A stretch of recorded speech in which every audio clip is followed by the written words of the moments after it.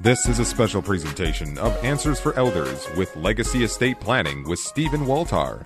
Well, happy Saturday, everyone. It's Money and Law Week at Answers for Elders Radio. And I have a very special guest with me, Mr. Stephen Waltar, and he's with Legacy Estate Planning in Bellevue. Steve, welcome to the program. Glad to be here. You know, I am glad that you're here because one of the things that we have to talk about is at the end of our lives, and, you know, our parents have assets. And there's a lot of situations that, you know, especially if mom and dad have assets, there's a lot of questions about that whole field. And I think, Steve, you're going to be here to give us some clarity on that. Yeah. People think because we're a community property state, they don't need to plan. They own things. They figure everything's automatically to the spouse. But then they start adding their daughter to their bank account or their son to their brokerage account, and all of a sudden there's these messes. So people get caught up with title mistakes all the time. So, for example, if mom and dad still live in a house, I'm just throwing out a hypothetical question, and all of a sudden a power of attorney or, you know, a son or daughter gets added to an account, all of a sudden they're part of the process then. They're like... Yeah, they're a co-owner. Here's the worst scenario, is they add son or daughter to an account, and maybe it's a significant account that has check writing, Sure. It's a brokerage account, and son is going to a Mariner game, and he's in a car accident, and he's sued. Mom and dad can lose their account to son's creditor. So that's called the trouble with joint tenancy. I've got a whole report on that. That's, you know, it's up on my website. People can go to waltar.com and they can download the trouble with joint tenancy. That's powerful. Yeah. You know, it's interesting. This is just a side note. And I'm sure the whole liability factor is there. I know that on a whole other topic, I heard a story where there was a non-licensed bonded care person that had come in off of Craigslist to somebody's house, and lo and behold, that person was helping that person into the bathtub, and next thing we knew, they got a back injury and had to have back surgery, and they sued the parent. They sued the person that they were helping. Yeah, a litigious society. I'm an attorney here, but I think we have too many lawsuits. So husbands and wives, they're already liable for one another's debts. Right. The real danger I see is when someone tries to do cheap estate planning on the cheap. Oh, I don't need a will or trust. I don't need to see an attorney. I'll just add my son to this account. Then you're adding their creditors or potentially their divorcing spouse. Oh my gosh. I mean, you could lose the parents could lose the assets. So that's the biggest problem I see.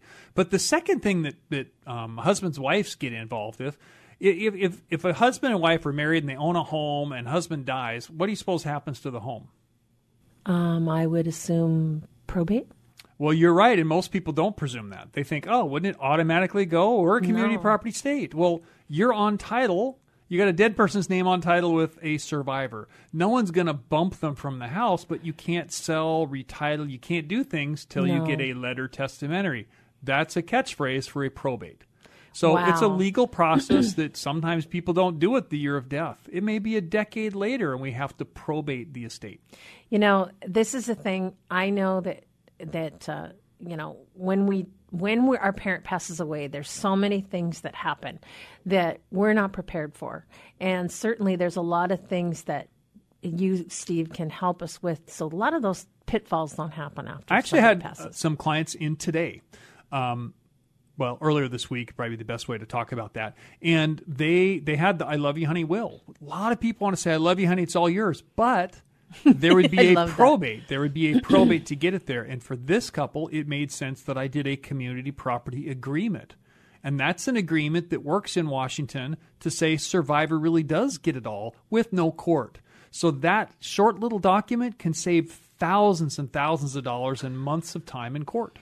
You know, it's amazing, isn't it? It's amazing that... But it doesn't happen by living here. Sure. It happens because you sign a legal document, a contract that's drafted by an attorney. You can't download that one. Yeah, we all think that, quote unquote, like my husband and I, I know that there's so many different things. If whatever he signs for, I know partly I'm legal for. Right. And that probably is the same scenario, as far as assets go. Let me jump to something really cool here, and that is that so many people through death do us part and this and that. I mean, you want to provide for your spouse, you love your spouse, but my question is often, how do you love your spouse? Because if you give everything outright to your spouse, what if they remarry? Or what if they are sued? You haven't protected them. But if you give in trust for them, you can protect them. Right. You can protect essentially the children. And sometimes people are, burning up their assets, and their biggest asset might be their home. And if the survivor needs care, then Medicaid, the state's going to put a lien on the house. Right. And with proper planning, we could actually have a special kind of trust that would be a safe harbor that would say, no, the state can't go after that home, and the survivor could keep living in the home. But if they need care, at least you don't have to spend down, and the state just can't go after it. Right. That just doesn't happen automatically, Right. So when I meet with a couple in particular, I ask a lot of questions about what do they want to happen if this, if that, if, the other Right, right. So we're talking to Stephen Waltar. He is here from Legacy Estate Planning in Bellevue. And we are talking about property and assets today. And most certainly, most of us own a home. We probably have some investments. We have different things that we will own with our spouses. And maybe we're on accounts with our parents, et cetera. So Steve is here to kind of clear a lot of the red tape of what we're dealing with. And obviously, there's a lot of, just because my husband and I might own a house doesn't necessarily mean that I would be or he would be the sole owner of the home unless there was some sort of documentation in place. Well, yeah, and the other thing is if there was incapacity, sure, and you needed to even refinance or borrow, you can't legally sign for one Correct. another unless you have a power of attorney. Now, talk about incapacity. You talked about a trust. I think it's called a special needs trust. Is that correct? What the term is used? Is that right? Am I not for a spouse really? Okay, unless special needs is if you're trying to make sure you don't cut off governmental benefits. Oh, But okay. I did mention that a living trust is a little bit like a power of attorney, where someone has the ability to sign and do things. Okay. So if I become incapacitated and my spouse is still, vibrant, what's the best course of action? The best thing is to have already done your documents, your Right. planning before, because if you wait until there's incapacity, your husband can't sign for you. No. He has to go to court, do a guardianship. There's thousands of fees. It's invasive. It's humiliating, etc. So it's just being a responsible person. Right. And, if you have some assets, then you want to, it's like insurance. Do your powers of attorney, do your estate planning before you lose capacity. And if it's too late, then don't you have to go for a guardianship or something like that in the court? Right. And Yep. that is costly. It's costly. It's a hassle. Time-consuming. It's very embarrassing because, a third party gets to investigate and have subpoena powers and report to the court, and it's a pain. It's crazy. It's Yeah. crazy. So everyone out there, you need to do your upfront taking care of business. And And see, incapacity, we were started with this with assets. Right. Assets, people get into problems because they start adding people to accounts that they shouldn't. Much better to give a power of attorney. They could manage that asset for you, but they don't own it. they don't own it. So right? that means their creditors are not your problem. But even if you don't have a lot of assets, you at least need healthcare powers of attorney, because we all of us that are alive, we huge. want care for ourselves, our bodies. We want the right people making choices. And the last thing we want is a free-for-all fight over those sorts of things when, timing is of the essence. I have to say, the last decision I had to make on behalf of my mother was the healthcare directive. Yeah. I will never forget that conversation when 3 doctors came to me and said, you have a choice. Keep her alive a little bit longer for low quality of life. She will be, in not very good situation. Or we can initiate the whole term comfort care and let her slowly, pass away. It is a wrenching decision, but there was a peace of mind that I had that healthcare directive. I knew my mom's heart. I knew what she would want to do, and There's a I think huge that's difference the thing. that you would have tried to do what was right no matter what. Exactly. But that she had some document listing saying Exactly. push comes to shove, she wanted you making that call. And I never thought I would be put in that scenario. Yeah. It's not anything that we think about. And yet there it was. And it was the last major decision, obviously, I made on behalf of her. When my grandma was dying, my folks flew up from Texas. They were out of state, and they say, "Do you have power of attorney? And do you have is there a living will? You want to unplug her?" He says, "Well, yes, I am power of attorney, but I'm not doing anything till I see her."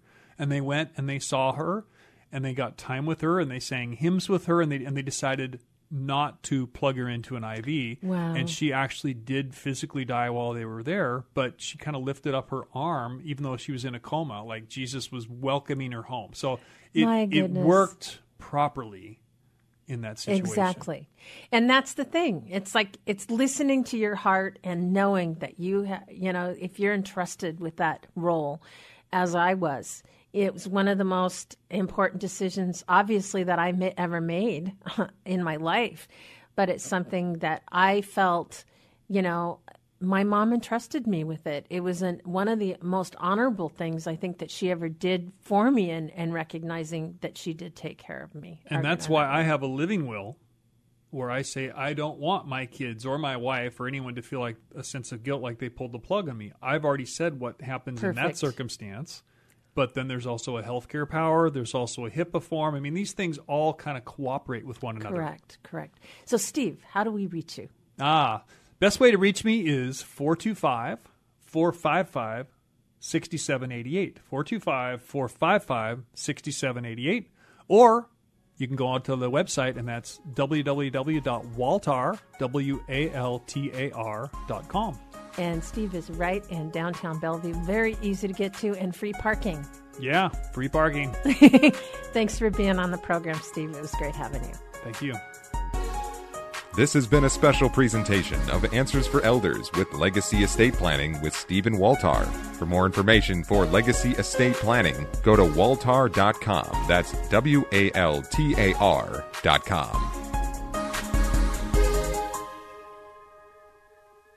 It's time to rethink, renew, and reimagine retirement. Hey everybody, Jared Sebesta here, host of Retire Repurposed. Now this podcast is about the non-financial parts of retirement, which many times can be even more challenging than the financial. We believe retirement is not the end, rather the beginning of what could be the most impactful, purposeful, and fulfilling season of a person's life. So don't retire, become repurposed.